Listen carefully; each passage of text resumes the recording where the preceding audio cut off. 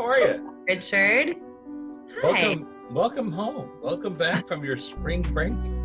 My little spring break. I always did. Remember, like, maybe you don't remember, but back many years ago when MTV first came out and they would show spring break at Daytona Beach, those muscle cars and everything. Right. Everybody crowded around. That was our version of watching it on TV, for spring break or Palm Springs. But I'm like, I finally get to go, not to Daytona Beach, but I went to Tampa with my kids and had a fabulous time with a girlfriend of mine that lives there.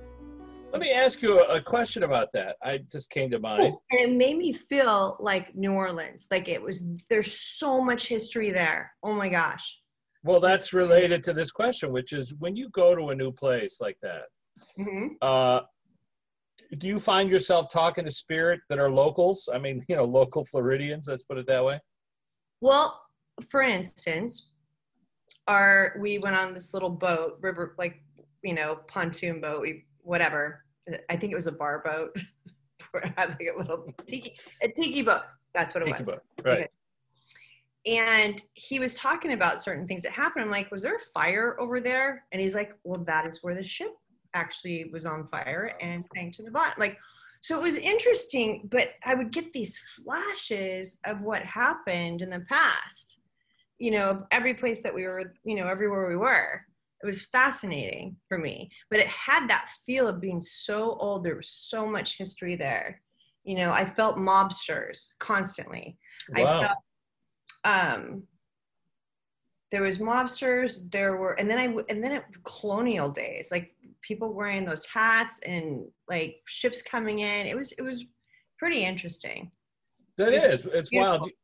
You and I talked about this a long time ago about taking you into a museum, and having you walk around and getting a vibe from the various paintings, to see, maybe to walk into the era when it was being painted, and who was the artist who was painting, and then what was the model like, et cetera, et cetera. And, that idea, I thought it would be fun because, you could go to these fantastic museums and look at these great paintings, but with somebody with a gift like yours. I mean, we did this once.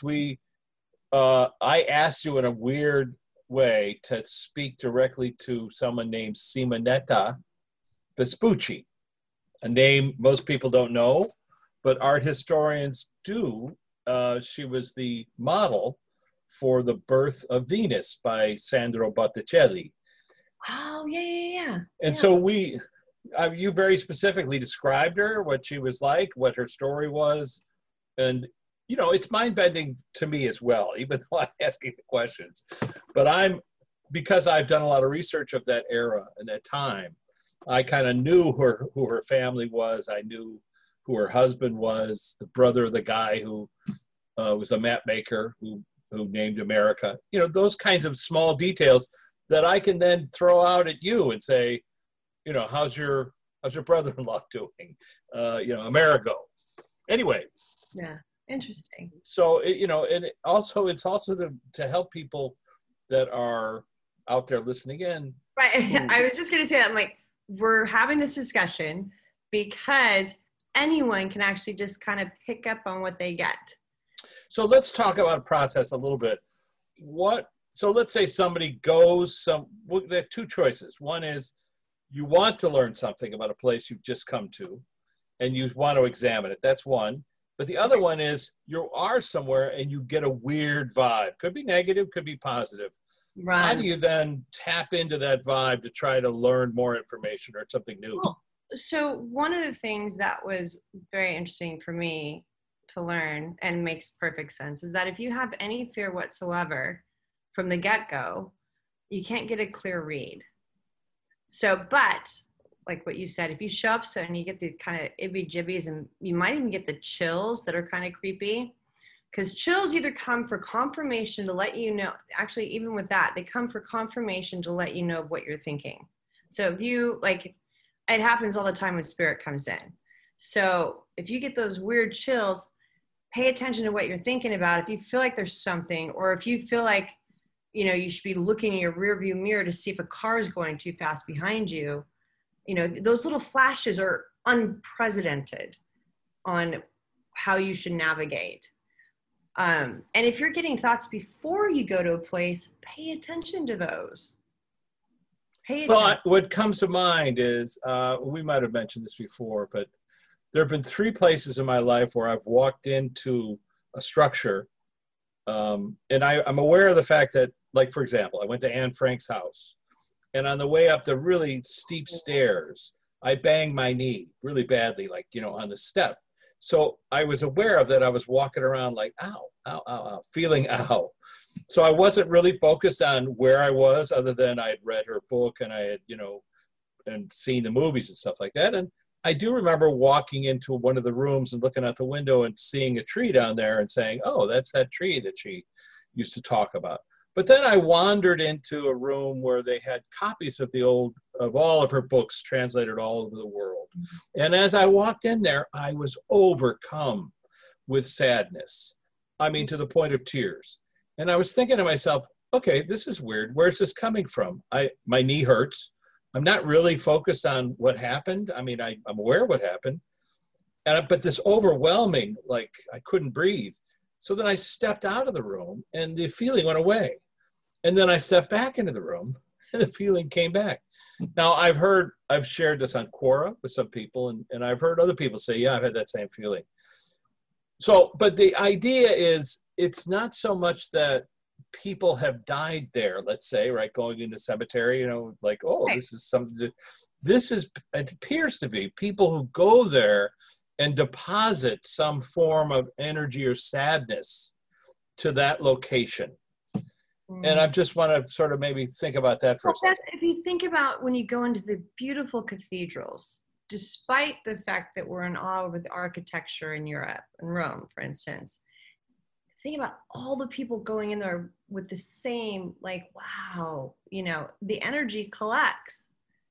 And so a lot of times people either feel good in churches or they feel really bad, because a lot of people that go to church want redemption, right? For doing something wrong. Right, something, they're there for a reason. Right. And so, I mean, it can go either way, but it's not necessarily, it could be the energy that keeps coming through that room. People going through that room that feel that way.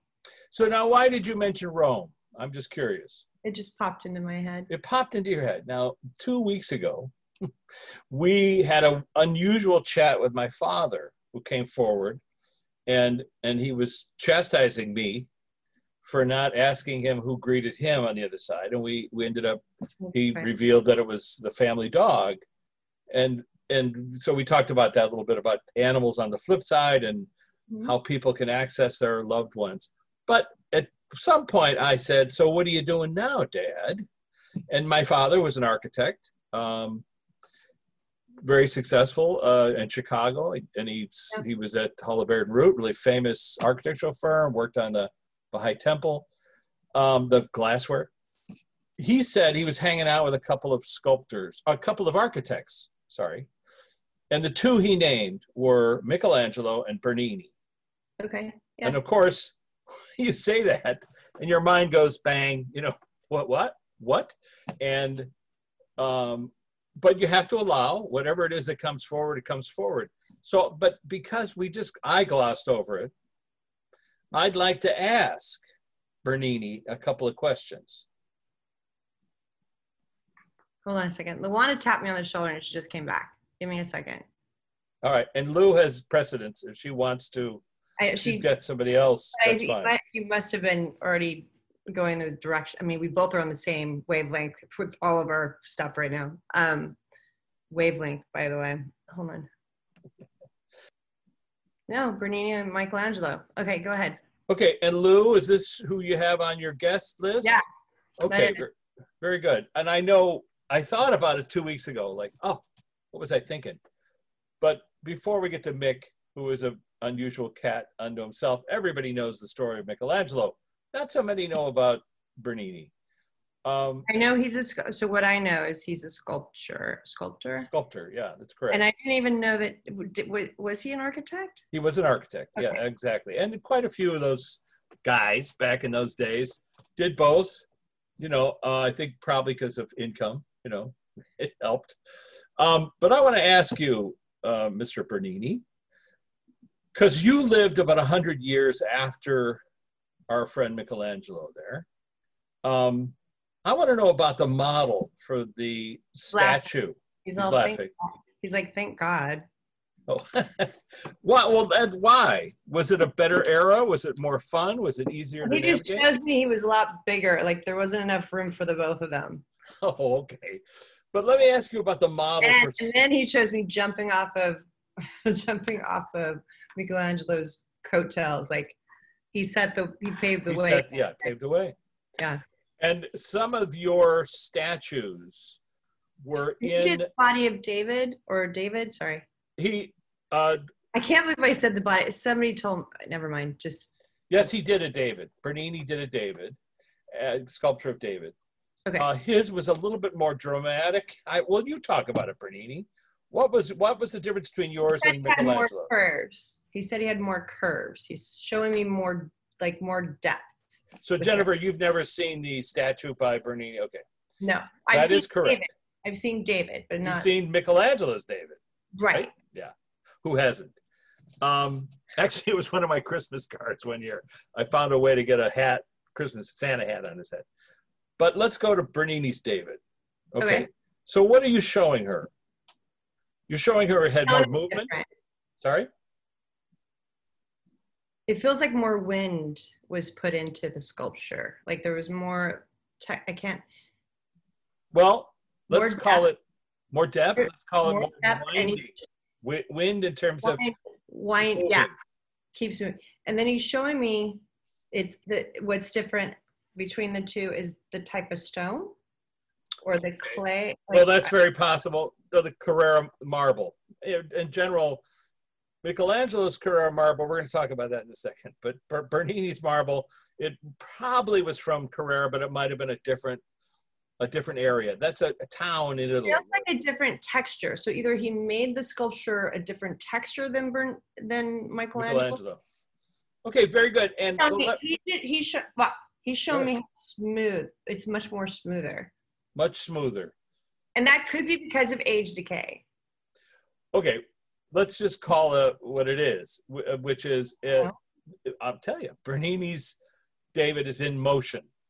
And he's in the act of hurling the stone. Literally has the stone, he's turned and he's in the midst of the throw. And so I think he's even biting his tongue. And he's in like an athlete, like completely focused on, because this stone is going to kill the giant, right? So he chose, look, when you create a sculpture, everything is about the moment in time. And so in the history of humanism and the history of art and history of Renaissance, people started all the way back with the Greeks, where you would just have a statue stand stock still and then create the person. And then eventually it became more and more supple. Then you had movement. So the Greeks were good at movement, and eventually that got lost. And then the Romans picked that up, and the Romans did movement, and that got lost. And then the Renaissance, the rebirth, they started movement again. Okay. And in the Pietà, Michelangelo's sculpture, you've got, it's like a sculpture lesson. You've got Mary holding the dead body of Jesus. So that's like a whole dramatic thing that people hadn't seen before. But in Bernini's David, he's literally an athlete on the field in the midst of like a javelin throw. Think of a javelin throw, and it's like that frozen Sports Illustrated, Is that correct, Bernini? Have I got that right? Do you know what that means? Okay, that's Italian for perfect. Okay, sign language. I'm getting a lot of it from people on the flip side. The other day I got this, which means thank you. That's thank you. Awesome. It's sign language, because that person was telling me they're doing this to you. I don't know what that means. I said, I think it means, thank you. She was like, yeah. Anyway, my question to you, sir, who greeted you on the other side when you crossed over? Who was there to greet you? His mother. His mother. His mother. Mama. Question for you. And I felt like he had a couple of sisters. I don't know. It felt like he was. Well, we know he had a mother. I know. I'm sorry. No, I'm teasing. So he was surrounded by women, it felt like, very elegant women that came to greet him. And so one I felt was definitely his mother. And then the other two, I'm not sure if they were sisters or friends. They just, again, they felt, why are you showing me the birth of Venus? Like Simonetta Vespucci? Yeah. Like her. All right, but let me ask you about, he might are anticipating the question I'm about to ask. And this happens all the time. In love with her? Well, hang on. Are you referring to the model that you used for the statue of Saint Teresa? Is that the same person who came to greet you on the other side? Is that what you're saying? You could say no. Oh, yeah. He knows what I'm referring to. Jennifer does not. She died tragically, it feels like. I'm not sure, but it felt like either she was sick, she got really sick. Okay, hang on. We're going to clarify this for a second. That describes Simonetta Vespucci, who died tragically at the age of 21. She got very sick and she died. And the whole city of Florence celebrated her. And quite a number of paintings painted after she passed away by Lorenzo de' Medici's uncle, Sandro Botticelli. Is that who you're referring to? Are you referring to Simonetta, or are you referring to this Teresa? Because the girl who posed for the statue of Teresa. Okay, thank you. I just wanted to clarify. For art historians out there, thank you. He showed me a love, which was Simonetta. So that's the only way he was shown. Like, that's the only way he. Yeah, that's an example of love. Okay. And they're very similar. One had lighter hair than the other one had dark. Very interesting. Well, let me tell you, there is a statue in Rome. I think it's the Church of San Lorenzo. Mm-hmm. It might be another one. But anyway, sorry. Where there's a statue of Saint Teresa in Ecstasy. That's the name of the statue. And if you want to look it up, just look up Teresa in Ecstasy. You'll find this statue. And it's a woman in like such a dramatic example of ecstasy, because it's based on the story or the mythology of a woman who God spoke to her, sent a shaft of light down into her, and she had ecstasy. Let's put it that way. But it sounds like a man-made story. Well, it's so sensual. I just want to say the statue is so sensual as to almost be shocking. And like when you stand in front of it, you're like, oh my gosh, who's that? So that's what I'm asking Bernini. Who was this woman who posed for that? And did you know her in that way? We grew up together. He's showing me being younger, holding her hand. We went to school together. I felt like they went to school together. I see them taking turns, either modeling or doing stuff together. Was she an artist or wanted to be, or? She was a muse. A muse. And were you guys a couple at some point in your life? He just showed me Salvador Dali. I know that's a different era. Hold on. Well, Salvador Dali and his wife. She was the muse for him. Right. Okay. Quite a few of his paintings and works are about her. Is that why you showed her that? Yeah. Hold on a second. Oh. Do we know if he liked men too? Michelangelo did. But it's possible. It's the era. They were pretty wide open back in those days. Let's put it that way. People got married for... We celebrated both. Very good. You know, it's weird. I'm thinking to myself, I was a humanities major in college. I know a lot about art history. It's never paid off until this moment. So let me ask you, in terms of your journey. I used to love art, by the way. I have studied art. I just haven't studied it in the way you have. Well, for some reason, it appealed to me in this weird way. And of course, I was doing a past life regression and found myself smack dab in the Renaissance. I'd written a HBO miniseries about the era, and it was like, oh my gosh, I knew these people. Anyway, that's another story. But for this purposes, Bernini, in terms of your craft, you're a sculptor. You're also he's showing me it coming from the heavens. From the heavens. Okay. What does that mean? So I don't. Eyes come. That's what I mean. What does he mean? He channeled it. Channeled it. So like channeling, were you a sculptor in a previous lifetime, or is that? He'd wake up. He says he'd wake up and he'd start sketching. Very good. And then he's showing me, what's his name? Albert Einstein. Hello, Albert Einstein is sitting in the chair getting his information. And Bernini says that he would sleep and wake up and get, or sometimes in the middle of the night and get him, and start sketching. Get inspired. Mm-hmm. All right. Bernini, if you don't mind, I was going to ask you questions about the Vatican, but and the popes. But let's, go ahead. What does he want to say? No, William Shakespeare showed up. I'm like, were you guys even around each other? And he's like, no, we were, but.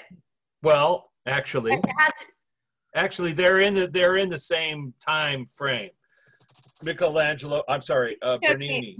Bernini, he showed me like being like far apart, but why the same insight of same inspiration, channeling from the heavens. Is that why you brought Will in? We've talked to Will before, and they like hanging out. Yes. People don't like us talking to Will because it upsets them, but whatever. Anyway, they don't mind it. People on the flip side. But let's go back to our buddy Michelangelo, if you don't mind, sir.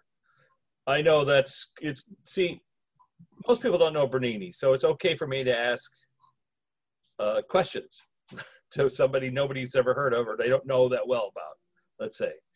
But for Michelangelo, everyone kind of knows his story. They've seen, movies about him. I've been to the Sistine Chapel and yeah, exactly. And they've been to Florence and they've seen his masterwork. I want to ask you a question about the David. It's from my understanding that you won that sculpture. You entered a contest at the age of 25 for this massive piece of Carrara marble. He's talking about 14. I know you said 25, but was it something that he tried for since he was 14? I don't know. Oh, since he was 14, I don't know. I think when he was 11, apparently, according to the story, he was found by Lorenzo de' Medici. He was actually in the Accademia, working as a sculptor early on, in clay. And according to legend, Lorenzo adopted him, brought him home, and made him part of the Platonic Academy, where they would read Plato in Greek and they would, study the Greeks, the birth of the Renaissance. And Lorenzo was, I think, 18 or 19 years old. He was a poet, quite accomplished, but he was also like the son of the banker, so he ran the city. What was your relationship with Lorenzo? He said it was a push and pull. We loved each other deeply, he's saying. He's saying Lorenzo was very inspiring, very inspirational. And very good. And I felt like he looked up to him. Very good. And of course, I can't remember the exact age you were when his brother Giuliano was murdered, which was, I think, 1492. Listen to me. Were you friends with Giuliano? Maybe that was the 14 that kept coming in. It could be. He just showed me Giuliano being very distant. So okay. I don't know. That's fine. He was the brother of Lorenzo, very popular guy. He posed for a number of paintings for his uncle Sandro Botticelli. He's in Primavera. Let's put it that way. Him and Simonetta Vespucci. So Michelangelo, go ahead.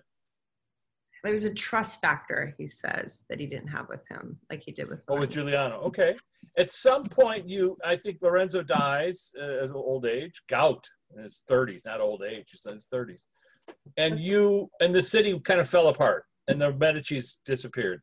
And you ended up moving to Rome. And you ended up working at some point for Lorenzo's son, actually, and Giuliano's son, illegitimate son. Giuliano had an illegitimate son with an African maid. That boy was made a cardinal when he was like 10 or 11 by his uncle Lorenzo, because Lorenzo's brother had been murdered, and so he took a son and he put him in the and because the people who murdered his brother were the Vatican.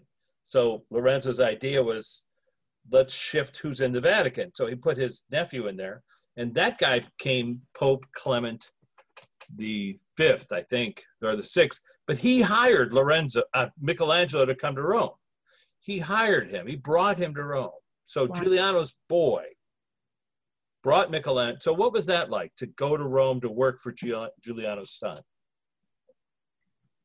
He says it was lots of fun. Parties. He's throwing like confetti up. Wee! Wee! And then he felt the pressure. Right. It was just never ending. He's showing me it was never ending. And you mean pressure in terms of and then he showed me like a lock and key. Like he went, wow, hold on. He felt like a prisoner. Very good. Because at some point, the Vatican becomes the person in charge of your career, and you can't leave because you have stuff to finish. But then Lorenzo's son, after Lorenzo passed away, he becomes Pope Leo X. And he's known as the humanist pope because he was somebody who helped the arts. But what was your relationship with Leo? With Lorenzo's son? It was a breath of fresh air. Oh, okay. Hold on. Good.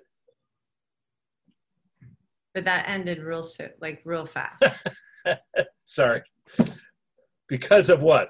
Was it the Sistine Chapel? Because I know Leo hired you to do the Sistine Chapel. It was that and other paintings that were commissioned to go elsewhere. So not just the Sistine Chapel. Not just the Sistine Chapel. Okay, I got a weird artist. He showed me the Fitzy. The what? The Fitzy. Oh, sorry. Oh, what? Spell. Borghese. Okay, one of the museums and the Borghese. That's right. The Borghese. After Leo was gone, the Borghese popes came along, and the Borghese Gardens have a number of his. There's a museum there where they have a number of his sculptures. Got it. Okay.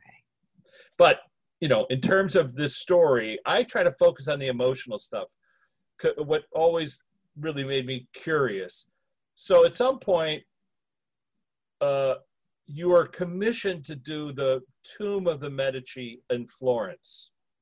And you go back to Florence, and you're hired by the nephews of the Medicis. You're talking about Michelangelo. Michelangelo, yeah. And when he goes back there, the Tomb of the Medici, he does night and day. Those are the two sculptures. But they both represent the brothers. One is Lorenzo, and one is Giuliano. Mm-hmm. And when they uncovered the coffin 100 years later, after everybody was out of there, they discovered the two brothers had been buried together in the same coffin because Lorenzo wanted it that way. He wanted his brother's bones with him. But at the time, when Michelangelo did these two amazing sculptures of night and day, one a soldier and one a poet, I'm talking about it, you talk about it, Michelangelo. Why did you choose a poet and a soldier? He's saying both of them were each of them. That's what I thought. Yeah, true. They were both soldiers. They were both soldiers, and they were both of the arts, and they fought against each other. Oh, interesting. Yeah, they had some conflicts. That's true. I never thought about that, but yeah, of course. But when one's brother is murdered by the Pope, you really that's what got him. So now let me ask you about a couple of your sculptures, if I can. Just specific questions. The Moses that you did that's in Rome, the statue of Moses, it has horns on his head. Now, people say that that's a... Laughing so hard over that. He's like, entertainment. What was that about? It was to show the sacrifice, like a lamb. He first showed me that he was the sacrifice. He showed me the 10 Commandments or whatever, the book, the thing that, sorry. Yeah, that's all right. So he's showing me that, and then he's showing me how he brought all these people to a different land, and then he showed me the seas parting. It's about sacrifice, it feels like. Okay. And I just want to help you out here, Mick, if I can. He's showing you the mythology of Moses, Correct. the story of Moses. Apparently, from what I've heard, there's a mistranslation in one of the texts, one of the biblical references to Moses, and they were talking about like almost like an etheric halo around the guy, but it was translated as horns, which is the source of the the kind of racist thing that people have said for centuries about Jewish people having horns, and it just it was a mistranslation. Let's just call it that. But so now when you look at your sculpture, knowing you've probably met Moses, let's just say you probably run into him on the flip side. Do you get ribbed over that? People tease you over the fact that you put horns on this guy's head? I think it's fantastic. They just think they're just showing the pot being stirred. He was so obedient. I was so obedient that everything was literal in writing and etheric by nature in painting. Okay, I understand. What he's saying is that in the contract, it basically said, this guy's got horns, you got to put it in there. I mean, so let's go back to the David for a second. This massive piece of marble that you worked on, according to Peter Rockwell.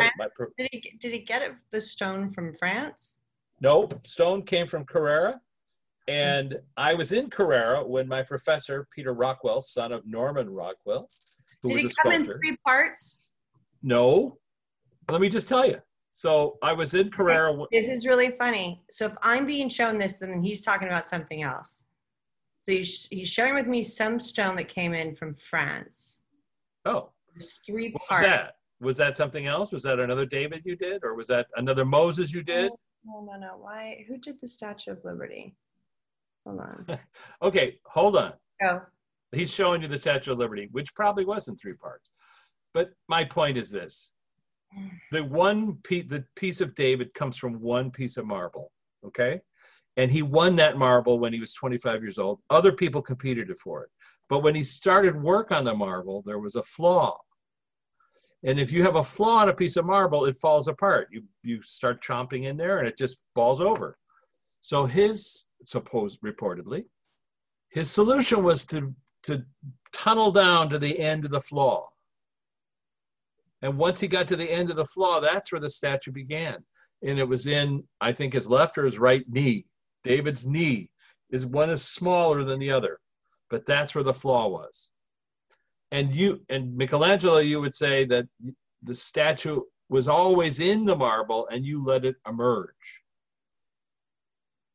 Do you want to talk about that at all? Or was that a good quote or a misquote? No, that was a good quote. He's showing me he went like that again. You can barely see the knee, he says, being imperfect. He said, yeah, my sculpture teacher, good. He said that he was more concerned with the hands. Oh yeah, the hands are unbelievable. He said that was very dramatic. Very dramatic. And listen, people and talk. There's one eye that was a little bit higher than the other. All right, let me ask you this story. I don't know if it's true or not, but when I was writing the Medici story for HBO, I dug it up. And it was when you presented David to the Senate, the Florentine Senate, that you pulled off the canvas and one of the senators said, correct me if I'm wrong, his nose is too big. And that you went up with some marble dust and pretended to sculpt on the nose. And when you were done, you said, so how is it now? And that senator said, better. Is that a true story or was that just a made up comedy story? No, there were several people who criticized him. Mm-hmm. Isn't that funny? I mean, that's the reason for the story, which is when you hear criticism, just remember, people thought David was, oh, and the other thing he said, when he was asked about the 2 statues of night and day, and somebody complained that they didn't look like the Lorenzo and Giuliano de Medici that were alive. And go ahead. He says they looked better. Well, the quote was, in 1,000 years, no one will know the difference. And here we are, 500 years later, and nobody knows what those guys look like. So how is it that we can talk to you, Michelangelo? And how can anybody do it? Why us? Because you really wanted to. And you believe that you can. Belief is the number one thing. You have to have some, thank you. You have to have some sort of not attachment, but he's showing my heart. I have intentions of talking to him. And so there he was with Luana. You know, but they started this early by either putting it in your head or even, thank you, showing me last week or 2 weeks ago when we talked about, I don't know when we talked about it, but it's a process to get full circle. You have to be patient. I understand. You guys are outside of time. We're in the throes of time. We think about it like 2 weeks You'll ago. go research it. I don't have fear with it. I'm sure I got a lot of things wrong, and there's still that thing about the whole Statue of Liberty in France in 3 parts. Well, we can ask him about that. I don't want to. But I'm saying people need to get over their fear. And, I mean, I believed I talked to William Blake and wrote a book about him.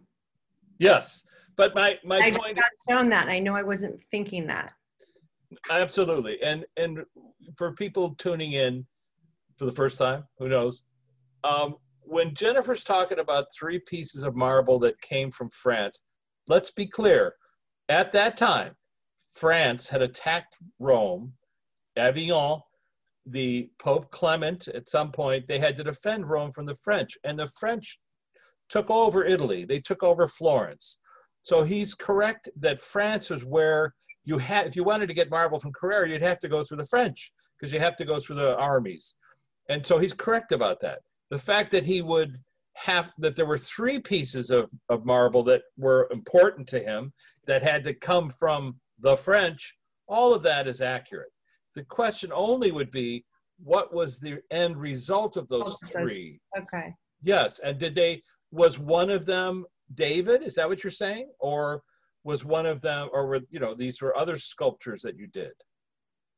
You showed me another one out in the garden. Oh, at the place that I mentioned before. The Borghese Gardens. Yeah.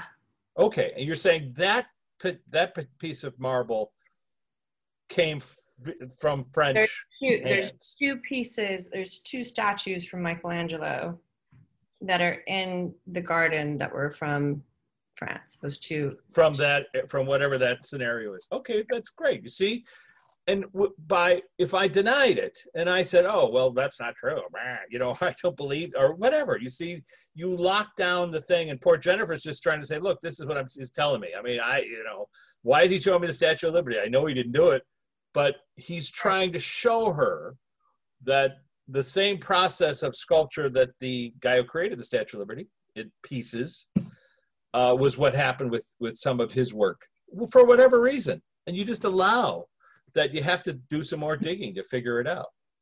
So how many times have you incarnated since? Let's ask you that. One. And when you came back, did you do? And the person's, come on. No. I know you're going to think this is funny, but I believe it has to do with the name Justin. Oh, he's hilarious. Well, before we go down that path, Mick, the question really is not about who you are or who you become. That's problematic for most people. But I want to ask you about process. When you come back, do you actively seek out people that you knew previously? Okay. So your question, just repeat the question again, because I got confused. Well, let's toss it over to Bernini. Okay. Have you been back, Bernini? 20 times. 20 times. See, a little bit easier to comprehend. And each time you come back, do you seek? Okay. To Michelangelo's credit, he says, whoa. I was a little bit, I didn't want to come back to a Catholic environment that quickly again. A little bit. 500 years ago, okay. Died, hurt, my whole body ached, you know. Just too much, I see, too much work. Bernini didn't have it so rough.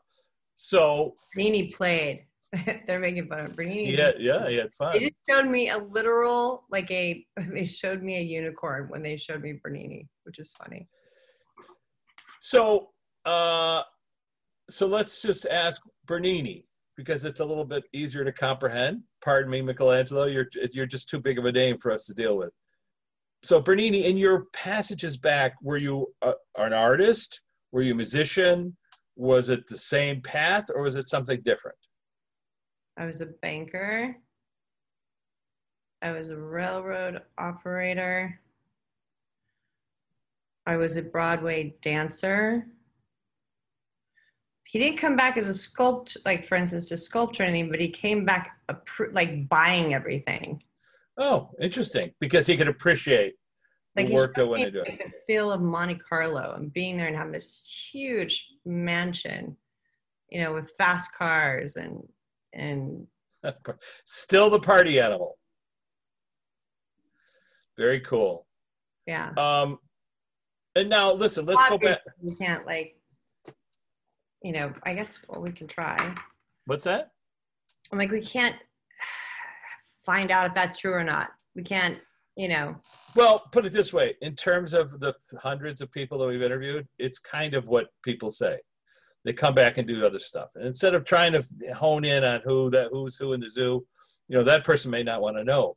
Let me ask you about the flip side. So Michelangelo, you can weigh in. Bernini, you can weigh in. My father mentioned this, that you guys, or architects, are creating places, yes, etheric places over there. Let's just talk about, are those places based on your designs that you did in the past? Hold on. It's fascinating. The way they're showing me this is, okay, so you have all the channels of TV, right? They're creating a system that is like, you could set it, it almost looks like a different version of, what is it called? They've been there. The Coliseum. Like all the little holes, but you're jumping in the frequencies of whatever it is that you want to do, or whatever, like, it's like a switchboard operator system that everybody gets to go in and test out whatever it is that they want to do, or make their own virtual realities from whatever it is that they, in this system. So it's like creating architects. So you're creating structures that just like we've talked about this before, like golf courses and stuff like that. Do people come and inhabit these places or hang out? I think I got it. My interpretation was wrong, which rarely happens. But what they showed me was, when we pass away, it's where we go. And it's like our life reviews. And it's, each box is a different life. Because I'm like, is it an art? Are we building our own lives? Are we building, like, are you teaching architecture? Like, them people had to be architects. It's like taking all of the blueprints of all of the people you've ever been and creating your own David, or creating your own person that you want to be later.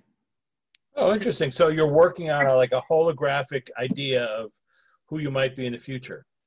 Yes. All right, very good. All right, Luana, thank you so much for bringing these people forward to us. Is there anybody else that we need to chat with? Hira. That's so funny. Hira the dog. Hira, what do you want to say, buddy? Oh my God. I have the chills so bad. Hold on. Tell Robert not to be upset about not seeing me. I'm always there with him. It's almost like he's swearing, like, I'm always there, damn it. And he's with mom. He's with his mom. He's with Robert's mom, Helen.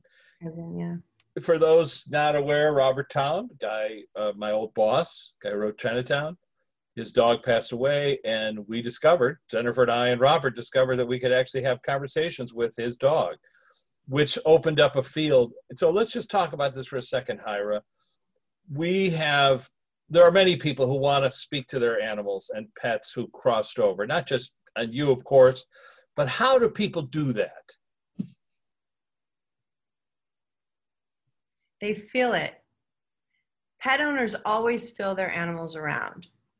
But what's a way that somebody, I mean, I've got a lot of emails. So okay, hold on.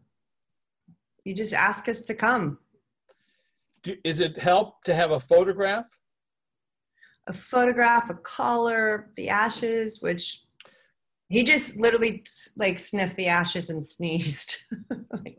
But the idea being, yeah, that helps the person to focus on the wavelength or energy that was their pet. I've quoted you, and I need to get a correction. You've said that animals understand incarnation, how incarnation works, but humans do not. Correct. Way more than humans. Why is that? That's interesting. It's like if the ant dies, the ant knows it's coming back. They have a GPS system. Oh, this is fascinating, actually. Hold on. Let me make sure I'm getting this right. They have something in them. Oh, wow. That's so fascinating. I wish there was a camera in my head. So do I. So, which could be dangerous, but so animals know throughout their lifetimes that unless they're sick or something happened or they're not fed properly or they die, whatever it is, they know they're always coming back. They know. They're like sentient beings that know that. And then he showed me babies here, how babies know that they're coming back.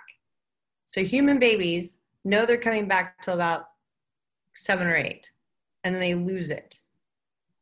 They lose that knowing. Is it the filters kick in? Is that what it is? It's the parents telling them, you're this, you're that, yeah, it's definitely that.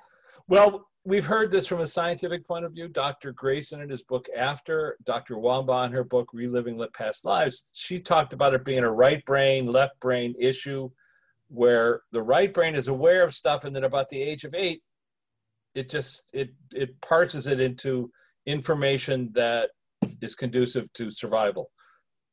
Filters kick in, but people who have a near-death experience, out-of-body experience, talk to a medium. Mediums, apparently, their filters are goofy. I know you got to go soon, but mediums they have different filtering. Just put it that way. So, Hira, let me recap. In order to speak to a pet that has passed away, one, be aware of the fact that you might feel them on your bed, you might feel them walking around, et cetera, but also take out a photograph, set it up in front of you, and do what? Ask you questions? Ask us to be there. Ask us to be love. Ask us to give signs that pop into your head. So if you ask for a sign, something might pop into your head. Like my black cat just of 18 years came back. What's your cat's name? Kitty. Kitty. Hira, does it help to say their name aloud? Talk about them in present tense? Does that help? Yes. I haven't thought about my cat. That's so sweet. That's so sweet. But Hira's helping you. So the idea of somebody that you knew. Hira is the Luana for animals. It's a great quote. He showed me with his clipboard and Lou, because he's shown up now a couple times where I didn't know this, but clients are just like, I'm happy that my mom and dad are over there, that they're happy over there, but I really, like, Hira will show up and tell me, I'm like, there's something about a dog or a cat, and they start crying. Like, that's just, animals so much. Like, even my black cat, I miss my black cat. I can't stand the cat that we have now. I think it's crazy. Don't say that. Come on. What does Kitty think about that? Did Kitty put that? It's a blue Russian cat that we got, and it only has one. It will only be with one person, my daughter. Time for a new cat, perhaps. It was, and we didn't pay. It was a rescue cat. People pay to have a cat like that. That's funny. Lou, you were a huge cat fan. I'm looking at a picture of Mr. Bailey right now, and Maggie. She And, said she has like 10 Baileys up there. 10 Baileys up there. Okay, very good. So do you recommend that people get more? Without the fur balls, she says. Without the coughing up the fur balls, which Bonnie did this morning. Thank you very much. Was that you, Lou? She said it. That's funny. It is funny she'd say that. Cats without the fur balls. All right. So people who own a bunch of animals. Does your cat do that daily, or was that just a random occurrence as usual? A random occurrence, probably not for a couple of weeks. The fact that you had mentioned is pretty funny. Okay, Lou. So anybody else that we need to talk to or reference, or I know I'm going to lose Jennifer. Your dad. Oh, hi, Dad. What's going on? He said, thanks for coming back to me. Well, you know, I thought, gosh, I can't believe we... Fascinating over there to listen to it. Yeah, well, I can't believe that I neglected to mention it. I mean, of course, the connections that we have are just so profound and unusual. And Jennifer and I are doing this so anybody can see that you can speak to your father, you can speak to your mother, you can speak to your grandparents. You know, people have trouble with the fact that they've buried somebody and they've gotten over them. And here we are saying, they haven't gone anywhere. Why don't you just let them back in a little bit? Another thing that they're reminding me to say is it's a practice. It's a practice. It's your pineal gland. And you need, you know, it's something that you can harness like any other muscle. If you use it a lot, if you trust your own intuition, if you start going with the flow and ask spirit to guide you. I mean, I do that all the time. Should I take that road or that road? You know, and I'll get a right or a left or whatever. It just, you start playing with it and it becomes fascinating. And then it just becomes a way of life. But it's a muscle you strengthen. People do ask the question, what's the point? You know, live your life, enjoy your life. Why focus on people on the other side? You don't have to focus on people on the other side, but they're there to help you. They make life so much better for you. Because they have a different viewpoint that we don't have. So Correct. they can, not only are they seeing in the distance, but they can also see in the past to understand why someone might have a problem or trouble that's been haunting them for eons or a long time. Right. So I know you got to go. Thank you, Jennifer. Thank you for your gift. Thanks, Dad. Thanks for stopping by. Thank you, Bernini. I'm sorry I forgot your first name, but I'm sure it's Italian. Very sweet. Whatever it is. Michelangelo Buonarroti, I appreciate you stopping by. Even if we're trying to get to the accuracy of everything that's happening, it's as best we can do. Anybody can do it. He just showed me books and books, like a whole, like a big, huge leather-bound book with tons and tons of, like when you mentioned we're trying to get to the truth of everything, or we're trying to get to the crux of everything. He's like lifetimes and lifetimes worth of work. Right. But thank you for allowing us in to get a little glimpse of your persona and your journey. Yeah. Ciao. All right, thanks, guys. We'll catch you on the flip side. Thank you, Jennifer.